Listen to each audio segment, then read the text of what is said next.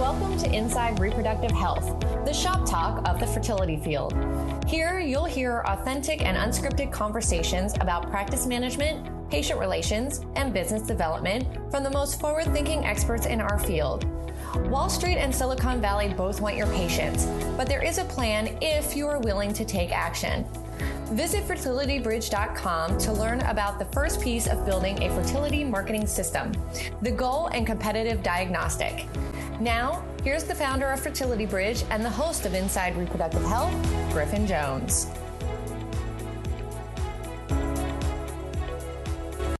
On today's episode, I'm a little bit skeptical of the future of the academic REI practice, particularly because of their autonomy or lack thereof. This episode has a great champion, though, in Dr.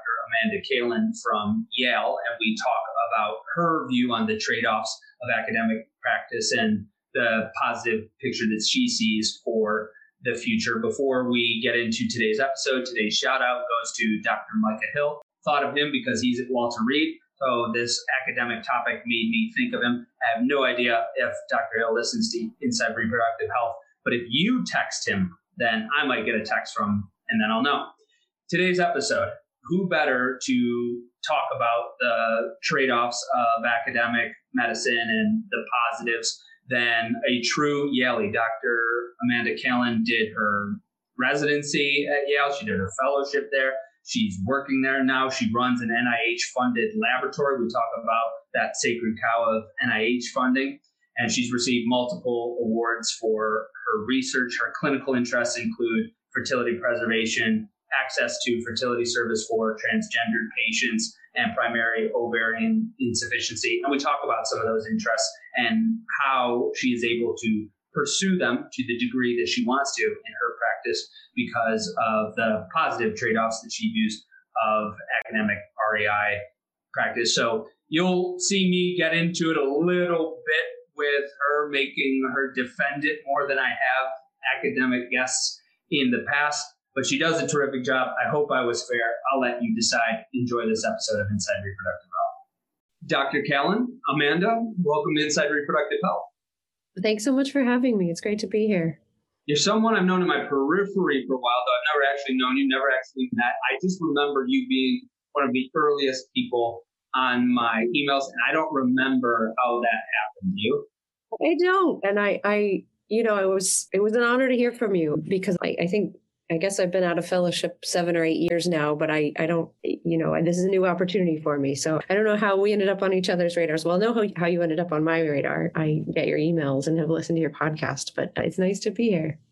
It's nice to have you. You're here representing academic REI in some ways. I've had Omertag on, had Bortoletto on, probably a few others. I will admit that it's one of the areas that I neglect. I'm more guilty of neglecting lab business than I am academics, but I'm pretty guilty with both. So if there are people that are listening that feel that I don't give academic REI a fair shake, you're more than welcome on the show if you can give it some sort of angle to the rest of the show's themes. And one thing that I'd like to start with is just why academic REI. There's a lot of younger doctors that listen, some going into academics, some getting as far away from it as they possibly can. So what are the pros from your summation? Yeah. So, I think the pros are that you can kind of have your hands in a lot of different things. And I, the caveat for me is that I have only practiced academic medicine. Like I said, I finished my fellowship in 2014. I joined Yale, which is where I did my fellowship. So I'm a physician here now. So this is all I know. But that being said, one of the things that drew me to pursue academic medicine and to stay was just that I kind of couldn't choose. I wanted to teach. I wanted to be able to continue research. I did bench research, some clinical research, but mostly bench research as a fellow. And I really liked that. It sort of fit, I think, a need for me to have some time to be sort of delving into a question, being very hands-on, doing my own thing at the bench, and then returning to patient care for part of my days as well. And I didn't want to give that up. I had a wonderful mentor who I could talk about who sort of encouraged that. And then from the clinical standpoint, I loved infertility. That's one of the reasons I went into REI, but I also loved, I think, the things that people may see a little less of in private practice. I started out with a really strong interest in pediatric and adolescent medicine and some of the things you see in that space, precocious and delayed puberty, uterine anomalies. I did a rotation during my second year of fellowship at Cincinnati Children's, and I saw a lot of just really cool pediatric surgeries there. And that interest has kind of shifted a bit more to some other clinical interests as well. But, I think being in academic medicine allowed me not to let go of any of those things that I wanted to do. And, it's there's other challenges in sort of deciding that you want to do academic medicine. And I think making the next step to finding a spot, but it was really about sort of wanting to keep my hand a little bit in a bunch of different things, I think. How much control does one typically have over that in terms of their teaching responsibilities, their research responsibilities, their clinical time? How much is how are expectations for set of what that is going to be if people have those interests that, well, they might be thinking they might be seeing, they might be spending 80% of their time versus, how is that delineated? Yeah. So at least in my experience, I had a fair amount of, and I have continued to have a fair amount of flexibility in what I have focused my clinical practice on. I think all of my partners and I see infertility patients. Right now, I have a particular interest in seeing transgender patients and doing fertility preservation in the transgender population. And that's something that I've been able to really build on and focus my practice on a bit more. And I've had full leeway to do that. So I think and again, every practice is going to be different, but in terms of like the pure clinical piece, like the kinds of patients I see in the work that I do, I've been able to really tailor my practice the way I want to. When it comes to like divvying up your time, if you look at a particular week, how many days of that week you're going to be seeing patients, or how many days of that week you're going to be doing research or doing surgery or teaching, that part, I think, depends on more what else you're bringing to the table in terms of funding. So I have a lot of protected time to do research because I've been able to acquire a fair bit of grant funding, research funding over the years, more in the last couple of years. Are you doing that grant writing yourself? I am. I get I do a lot of sort of workshopping with people in terms of fine tuning the grants, but the grant writing is coming from me. And it's certainly a labor of love and sometimes just a labor. It sounds like a labor because it's on one hand, it's like, well, you're free to pursue different things and asterisks if you can get the funding, and that isn't always easy to do. Or I don't know the specifics of grant writing for REI research. What is it like? Yeah, it's been so, as someone who does basic science research, so if I think back to how I kind of got started, what I had to do, and I think a recommendation for people interested in like basic science research, what I ended up doing was in my second year of fellowship, going into my third year, starting to apply for like training grants. There's different ways to come out of fellowship with a pot of money that will protect some of your time so that you can keep doing that research. And I ended up with one of those. It's called the Reproductive Scientist Development Program. And that gave me about 5 years of salary support so that I could actually protect about 75% of my time for research, and about 25% of my time was clinical. And that's not, every week isn't like that. Some weeks are more. Sounds like a big grant then. Yeah. And that's the intent of that particular grant. It's specifically for like reproductive scientists, OBGYNs who don't necessarily have PhDs, but who want to do research that someone else might do who came out with a PhD. And so that protected my time for about 5 years. And then there was a span of about 2 years where I really was cobbling together money from little grants here and there, wherever I could get it. And, at some point, my department has been incredibly supportive in terms of the hard jump to make from being a trainee to having sort of independent grant funding. And it, took me about 7 years. But at some point, having conversations with my department, they're like, listen, you're going to need to take on more clinical days if you don't have money to, you got to pay for your time from somewhere. It's either going to be from grants or from clinical time. And then the timing was such that kind of right around that time, a bigger independent grant, an R01, came through. And so for me, I'm able to protect that time because I'm paying for it out of grants. And certainly I think there are positions where a fellow might come out or someone might move and there might be some kind of like startup package or support for research or time for research. But the kind of the most guaranteed way is to pay for that time with funding.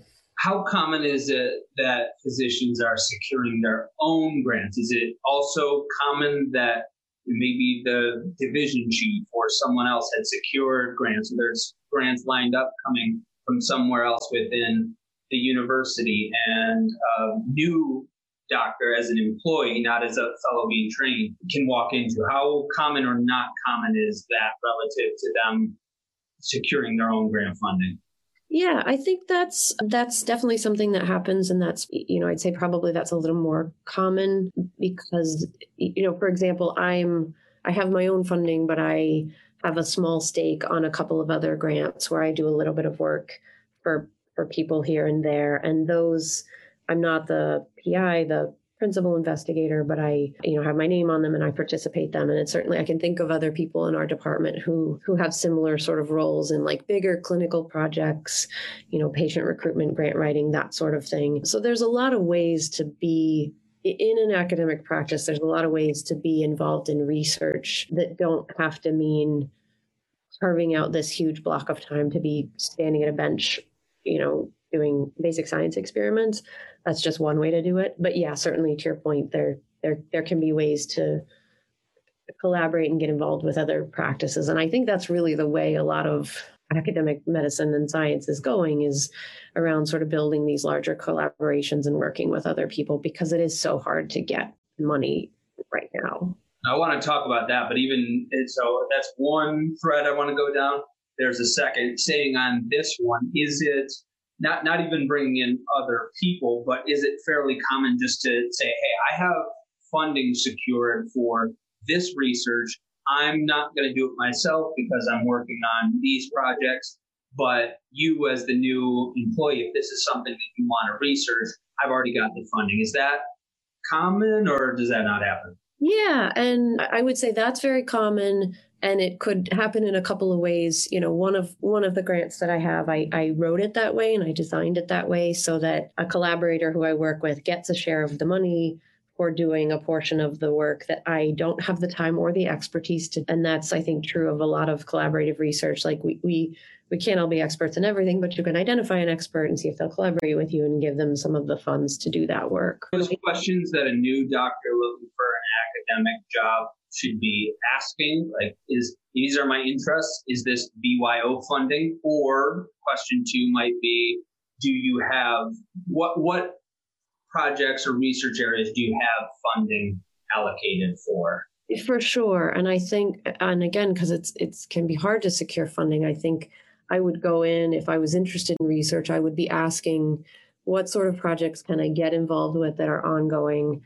What support is available for XYZ project that I'm interested in? What sort of support is there if I am working towards a grant but don't have one yet? And then time, like what sort of time could be allocated to me to do that? But definitely that would be a question that I would ask. What kind of collaborative projects, or what are people involved with already that's collaborative and that's available for collaboration?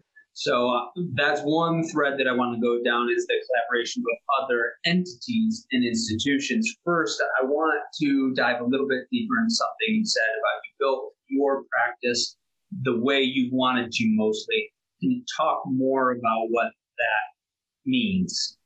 Yeah. So, I think as a fellow starting out, I would see whatever anyone referred to me. And so my initial practice pattern was really a little bit of everything. I mean, infertility, abnormal uterine bleeding, uterine anomalies, septums, endometriosis, fibroids, acne, kind of a little bit of all sorts of things in both the infertility and kind of the endocrine and surgery spheres. And I think as I've practiced longer, not only have I wanted to sort of narrow that down a little bit and try and kind of focus more on my own interests, But also I've had to because, and this is one of the downsides of academic medicine, if you think about, 25% clinical practice is about a day a week.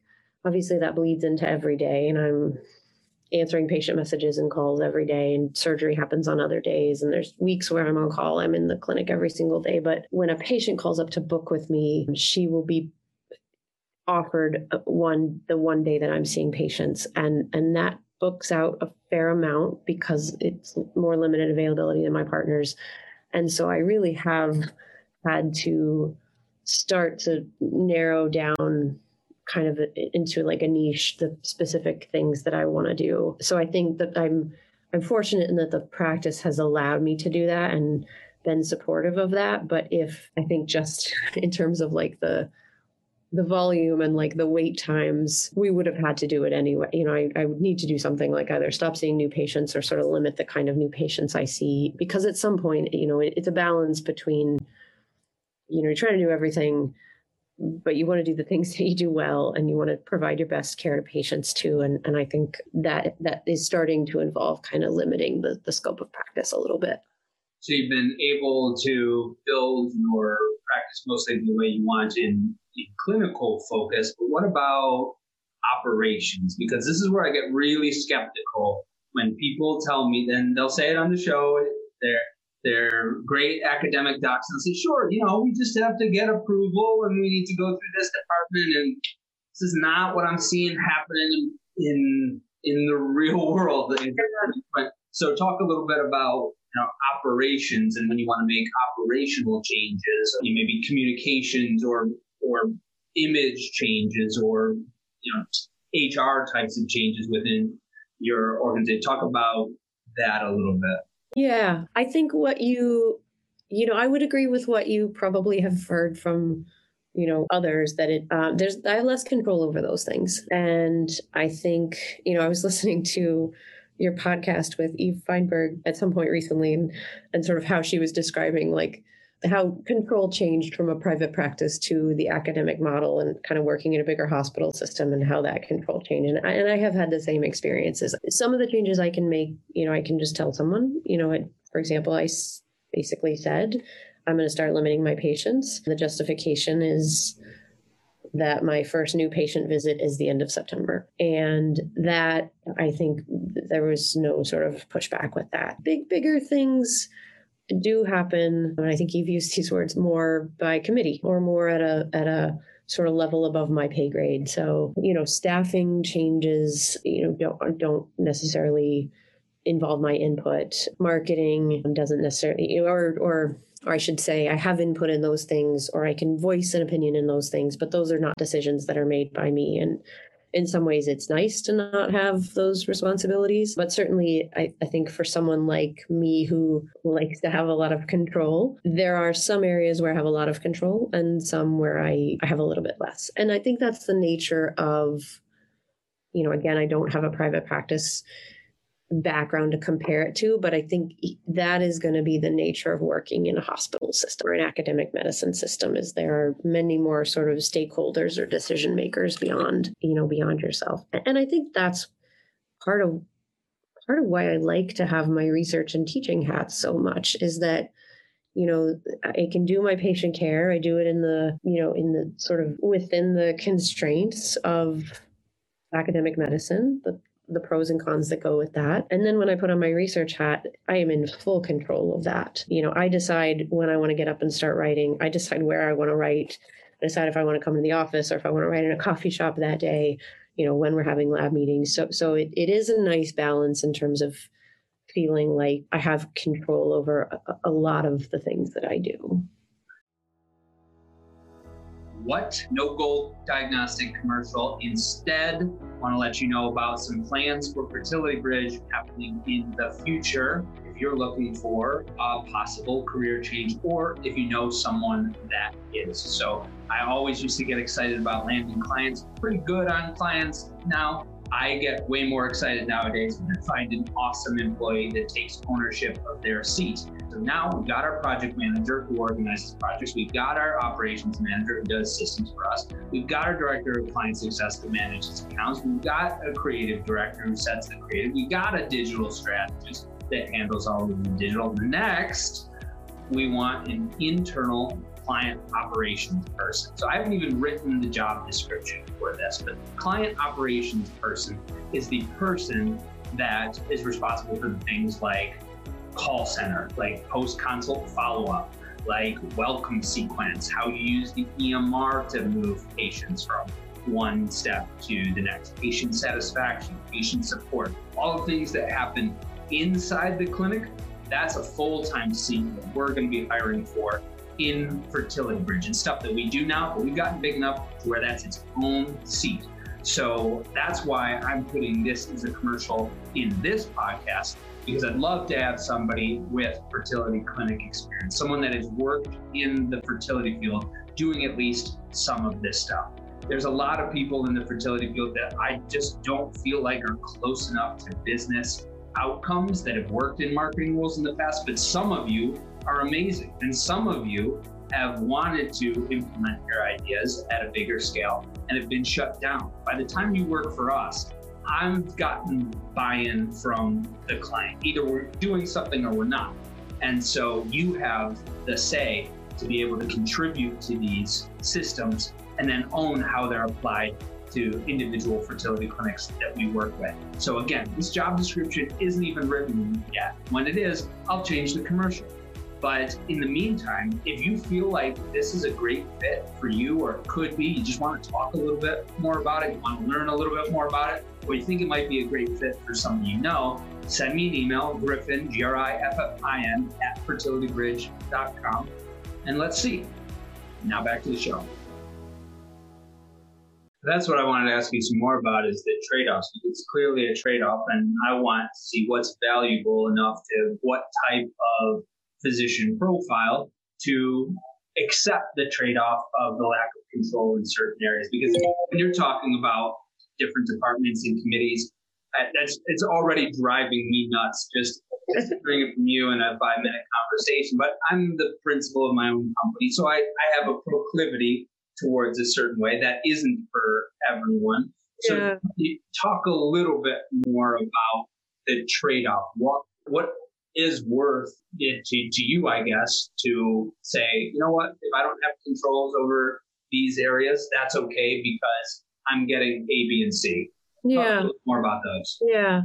I think I would imagine that in every sort of practice model, there is some relinquishing of control somewhere. And so in my practice model, where I relinquish some control in terms of those bigger decisions that might be made, with us as a group, or, at the level of the administration, where I have pretty much full control is in, what kind of patients I see, the breadth of patients I see, which I don't think is necessarily going to be true in a private model that's more infertility based. Whether or not the type of patients I see bring in a lot of revenue, so I don't have to worry if I want to build a practice around transgender medicine or pediatric adolescent medicine as it relates to REI or fertility preservation. I don't have to worry about, how much money that's going to bring in for the practice. I mean, I don't want to say I don't have to worry about it at all, but it's much less of a consideration. So I really do feel like if I want to fit in a particular patient, I can do that, especially if it's something that interests me and I can provide that service for the patient. And then I think, I when you said, liking to sort of be in charge and having control, I think I'm I'm in my lab, I'm the CEO. I run the show. I have absolute and total control in that space. And so I think that balances out kind of the clinical piece of things. The other way I would say I have a lot of control is just in terms of flexibility. So I can, on the days I'm seeing patients are fairly set. I alternate Mondays and Wednesdays in 2 different locations, but my other days are really mine to structure. And that could be coming in and, taking my lab through some experiments today. It could be, especially during the height of the pandemic, writing a lot from home, writing from the parking lot at my kid's school. If I have a few minutes, there, a lot of the work, there's a lot of flexibility in, not all of the work, but a lot of the work, there's a lot of flexibility in both where I do it and the times in which I do it, which for me, I really like. I have a family, I have a 5.5-year-old son, and to be able to, I'm also a really early bird, but I'll get up at 5. I'll write for a while. I'll work on a grant or a paper. I'll take him to school. Then I'll come into the lab and I'm able to kind of structure my day around things that are important to me, but also get those things done. Clinic days are obviously less flexible. I'm coming in and starting at a certain time and finishing at a certain time, but that's a real plus for me. I really liked being able to do that. I think a study on the sleep chronotypes of REIs would be interesting, because my guess would be that many of you over-index for that early bird profile. There's probably a couple night owl REIs, and I feel bad for them. You've given us a good picture of the trade-offs of what you're getting and what you're not getting. And I think that is a good framework to have going into any position, because in society, there's a big emphasis on entrepreneurship right now. It's not so glamorous. It's not all of the Instagram stuff. I get a lot, but I also give up a lot. And when I'm recruiting for people, I try to be very specific about the roles of their seats, because I try to recruit entrepreneurial people. These are people that don't want to deal with the HR. They don't want to deal with taxes or insurance or government or those levels of responsibility of owning a business. But they want to own creative, let's say. They want to own digital strategy. And those are the people that I look for. It sounds like you were able to strike that trade-off. Before I move on to the next mini subject, was that explicit when you were moving into this job or interviewing for it, applying for it? I know you did your fellowship there, so maybe it was a bit more, just came out during your training, but how much of that was explicit as you were pursuing this job? You mean in terms of the just how the day would be structured, or how much would be all of it? Yeah, it was. I would say I knew it was explicit before I started the position, because I started I was fortunate in that I was coming out of fellowship with some grant funding, and that grant funding mechanism actually specified she has to have X amount of protected time. So that made it really easy. Without that, it would have been much more of a negotiation. We can, if I was going to a different place, we can offer you 50% protected time for research and 50% clinical or something like that. And I do think in most places you would, leaving fellowship and going into an academic practice or staying, you would want to start with that explicit sort of discussion about what can be offered in terms of protected time. I think what was nebulous for me was that was always going to change depending on where the grant money came from. So I had that time frame of 5 years that I had that protection. And then after that, it was, are you going to get any more grants or not? And if you don't, how are you going to pay for your time? And it's going to be seeing more patients. And but yeah, I think for me, it was fairly clear what things would look like initially, and then sort of nebulous. I mean, I remember thinking in a sort of panicky way, 3 or 4 years out, I don't know what 2 years from now is going to look like, because I have no idea if something else is going to come through or not. So that part can be scary, but initially it was pretty clear. Okay. I want to start to explore the future of the academic REI practice. I have a feeling that the topic of control is going to come back within that context, but I am curious about what you think is going to happen with these partnerships, these purchases that are starting to happen, because I don't know that I can speak on this definitively enough. It's just what I'm starting to see, which is I feel like this new wave of private equity and consolidation and network groups or network partnerships, whichever nomenclature someone prefers, is finishing off the job that the private docs started 25 or so years ago in taking some of these REI divisions, or at least the IVF practice, out of it or moving in, but it's their umbrella in the university group. Talk about what you see happening there, or if you can't speculate, what you are starting to observe with that. That's a great question. I think for someone, for someone who's in my position, who has some protection through funding for research, wherever that comes from, I think that'll continue. I think that there's always going to be this sort of tension, and this exists even in my practice now, and I think everywhere, as an academic physician or physician scientist, there's always this sort of tension of, should I be doing more research? Should I be seeing more patients? And and how do I split my time? And when things get busy, when COVID happens and volume, for us, volume dropped obviously, but then picked quite up a bit after, should I be giving up some of this time to be doing more clinical? Should I be taking call? I take the same amount of call as my partners. And so I think I think some of that tension will be sort of resolved, or kind of depends on where the protection for that time is coming from. I would imagine, and again, this is just purely speculation, I would imagine that as practices change, if someone doesn't, the amount of time that an academic practice might be able to give to a physician scientist or an academic physician to devote to thought work and grant writing and things like that might change, unless that time is protected by a funding mechanism. I'm not quite sure if I'm making sense. About how those funding mechanisms would work in such partnerships. Like, would these institutions issue grants to institutions that are either owned entirely or partly owned by entities that are profit-generating organizations? Yeah, I don't know. I know that, I'm thinking of a colleague of mine who has a practice model where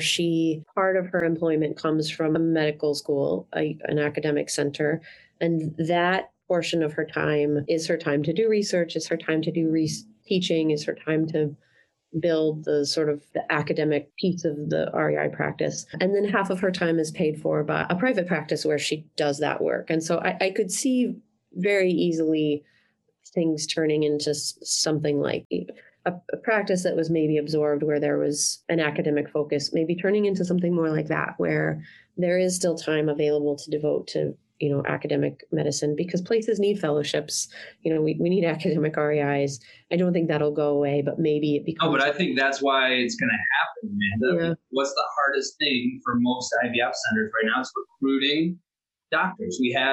This is not a private conversation, Emory County. We had Mark Siegel from U.S. Fertility on. He speculated that they might get 14 of the 44 fellows for that partnership of 4 groups. Like, that's hard. Yeah. And that's hard to compete with. And so if you're one of the larger groups, you have the opportunity to purchase at least part of maybe not the REI division, but you're buying the IVF center. Yeah. And you're starting a fellowship program through there, or now your fellowship program is joint with the academic center. And it's certainly not everything from a recruiting standpoint. Not everyone goes to where they did their fellowship, even if it is they have the private or the public, the academic route to go.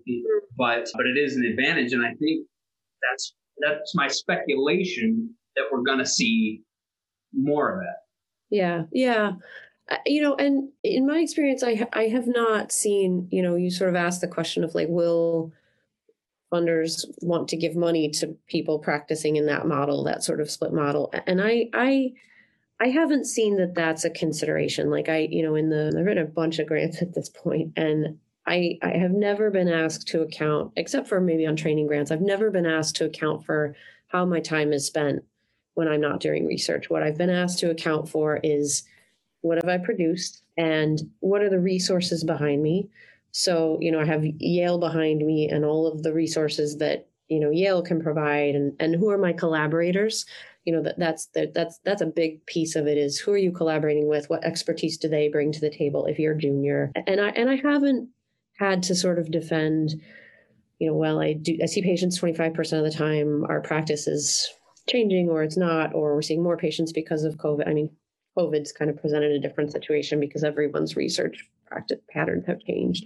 But I think as long as somebody can find the time to get the work done, either by him or herself or in a collaboration, I don't think funders are looking at, well, what are you doing with the rest of your time, as long as you're productive with the time you have. And that kind of brings me back to the, what I think is one of the pros or cons, depending on how you look at it, of like being in a field or a practice model like this, is I just have to produce, and it doesn't matter how or when or where I do it.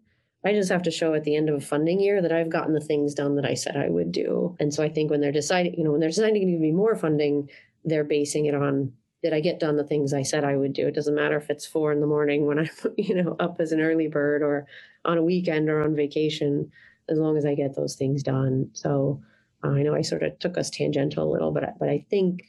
Well, I'm with you there. And if I'm being speculative and playing devil's advocate for private or large groups partnering, buying part of academic divisions, I suspect that they would say, maybe they've said it on the show, I just don't remember, that they can be grant funders as well. So they can then contribute from their profits to the research of the institution.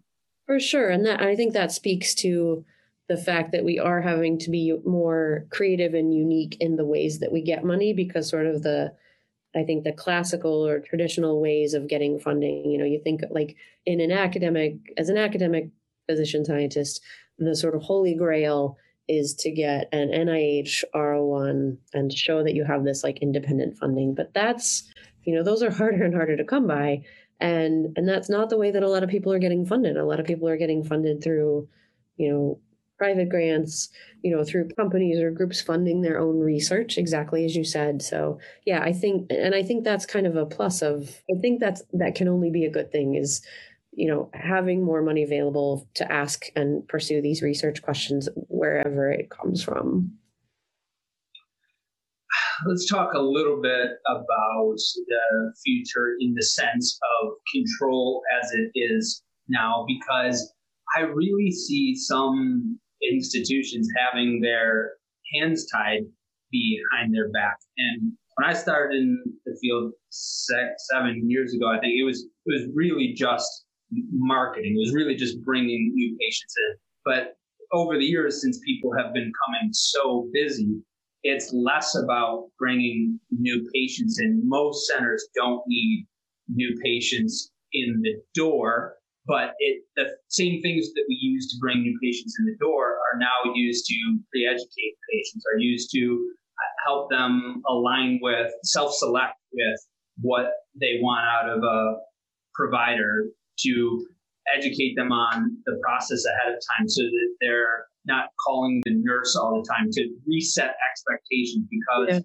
they're coming in with Uber, Instacart, Airbnb type of expectations, or Amazon expectations where everything's instant. And so the same things, the same channels and content and stylings that we used to do to bring people in the door, we're now using to help people self-select better, be more educated, have more rapport with their physician, and make that process easier on them, easier on the practice.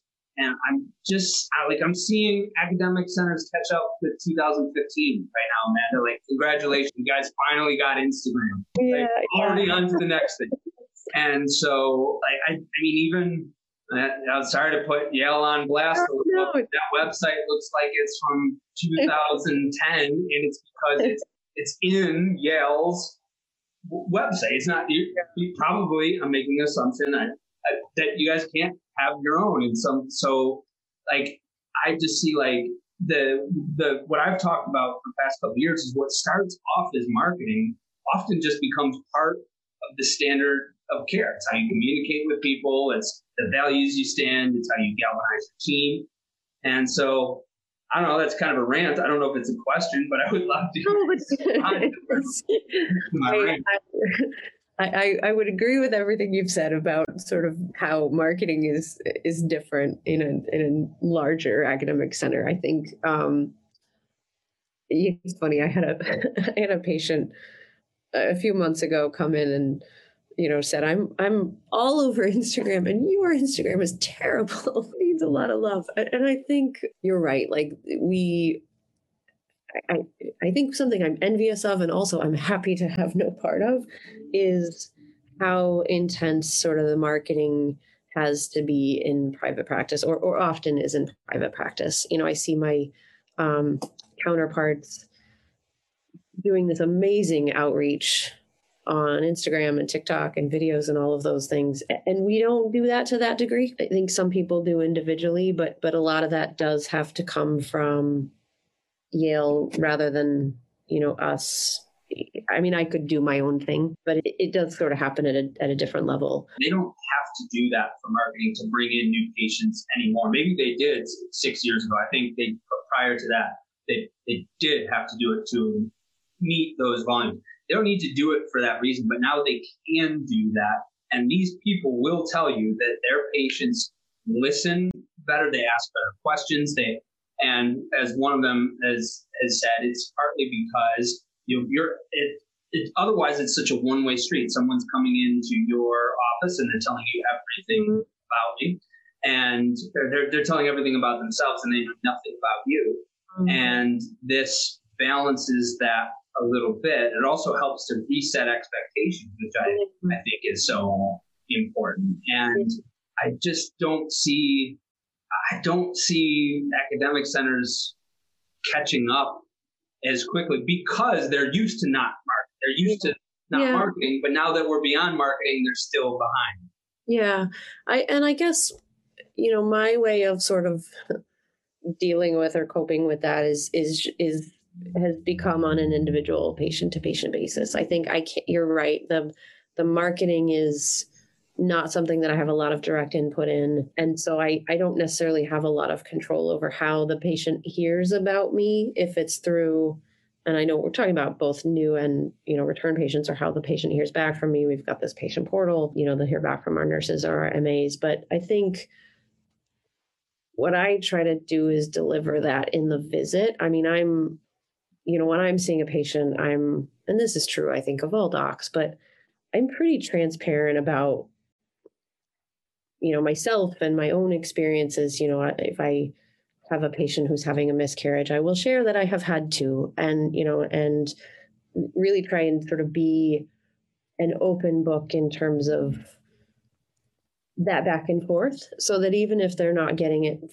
from me through social media, at least they are feeling like they're getting that from me in the visit. I think that whenever you have a practice like ours is structured, the other thing you need is a much better infrastructure / dedication to keeping those lines of communication open, because, and I talked about this before, but the other piece is just that the patients can't always get a hold of me, because there are days when I'm in lab and not seeing patients, or it can be hard to get back in for a return visit, and that gets frustrating. So I think trying to do as much as I can in the visit to make that, to build that connection, and then make sure that the frontline people who are working with my patients, the medical assistants, the nurses, the staff, to make sure that the patients feel like they have an open line of communication with me, even if there are some intermediary steps along the way, if that makes sense. It does make sense. And at risk of this belaboring this point, listeners are probably like, perfect, move on. No.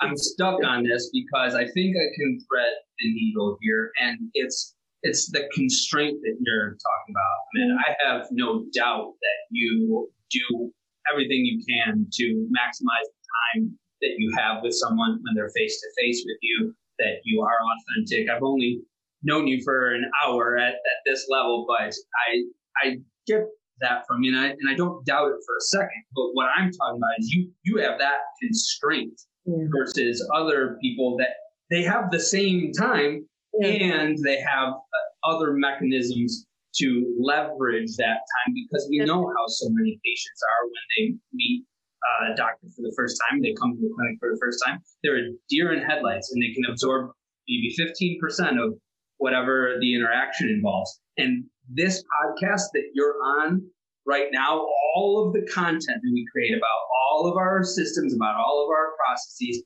it is all pretty much for one purpose, which is that when people want to do business with me, that they actually show up and can receive what I'm telling them and are willing to share about themselves. And they're willing to do that because they've listened to 100 podcast episodes. They've listened to my book. They at that point, they're ready to say, okay, we're ready to share with this guy. Yeah.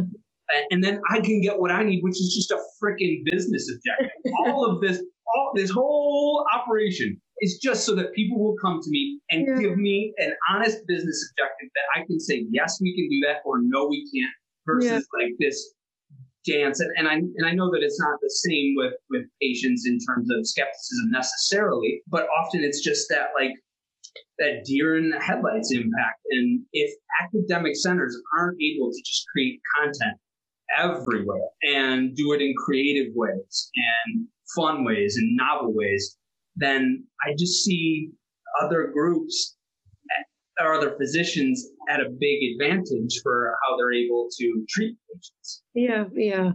And I think I completely agree with what you're saying. I would like to see our content creation, our marketing be even more ahead than what it is. I have seen a big push in the last couple of years in terms of doing that. It's still on our, it's on our website, you can argue that needs some love, but I do think there is a lot more attention than there used to be to that. And I think at the end of the day, patients will, they'll look for the provider that's the right fit. And if the provider that's the right fit or the doc that's the right fit is the one who has that active presence or that really up-to-date content, then they're not necessarily going to come to me. If it's a patient who likes the write-up about me or I think, and this is really more the case for like my type of practice is word of mouth or referrals. A private OBGYN will have a patient who maybe has had a good experience and they'll say, go see Dr. Callan. Yeah, she has an atrocious wait list, but, give it a shot. And that's, I think, often, maybe the kind of patient that will end up in my office is a certain kind of patient who maybe places more value on some other things than the social media piece. And I'm not saying that's not important. It's critically important. If we're not sort of doing it at the same level that some of the private practices are, we do what we can with what we have. Well, I'm going to give you the final thought of that. I'm going to try to not be so self-serving. I think a good litmus test for academic centers listening is if you are allowed to do our goal diagnostic. I know that most academic centers will not be able to move on to implementation phase with us. I think that's totally fine. But if they can't swipe a credit card for $600 and sit with their principals of their division to talk about some of these things, to at the very least get attention from their center. And that they will get that if they do that and they bring that to their health systems marketing people. They might not go with us after that. Very likely they won't, but they'll at least get some attention from those people. They will perk up if somebody else is looking at their stuff and making a couple suggestions. And so a litmus test is if they can't do that, then I think that is really just a stifling lack of autonomy. But I do want to give you the final thought, and you can wrap the bow on it however you want. If you want to rebut that idea on control, or if you just want to talk about the future of what you think academic REI practice will hold, or advice to those entering it, I give you the stage.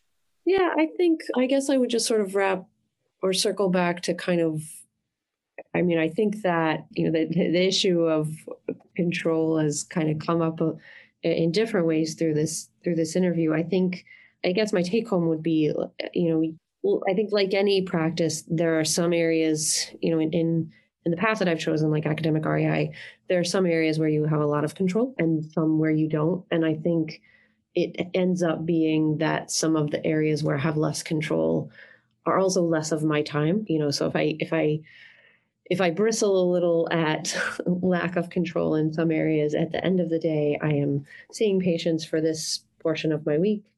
The rest of my week, I have a lot of control, and I have control over, even a fair number of things, in my clinical day-to-day practice. And so I think at the end of the day, it's all about just kind of perception and where you would like to sort of have the most autonomy, because none of us are going to, none of us, that's not true.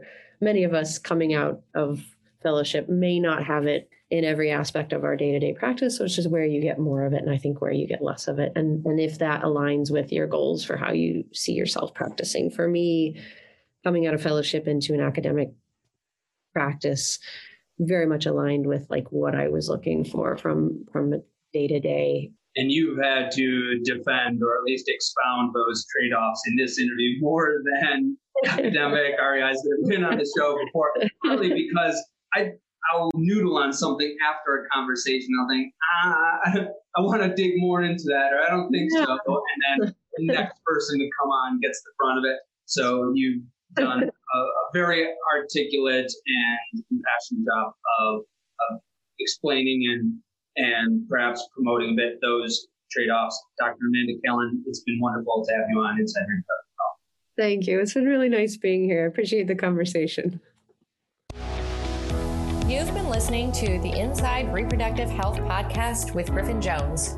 If you're ready to take action to make sure that your practice thrives beyond the revolutionary changes that are happening in our field and in society, visit fertilitybridge.com to begin the first piece of the fertility marketing system, the goal and competitive diagnostic. Thank you for listening to Inside Reproductive Health.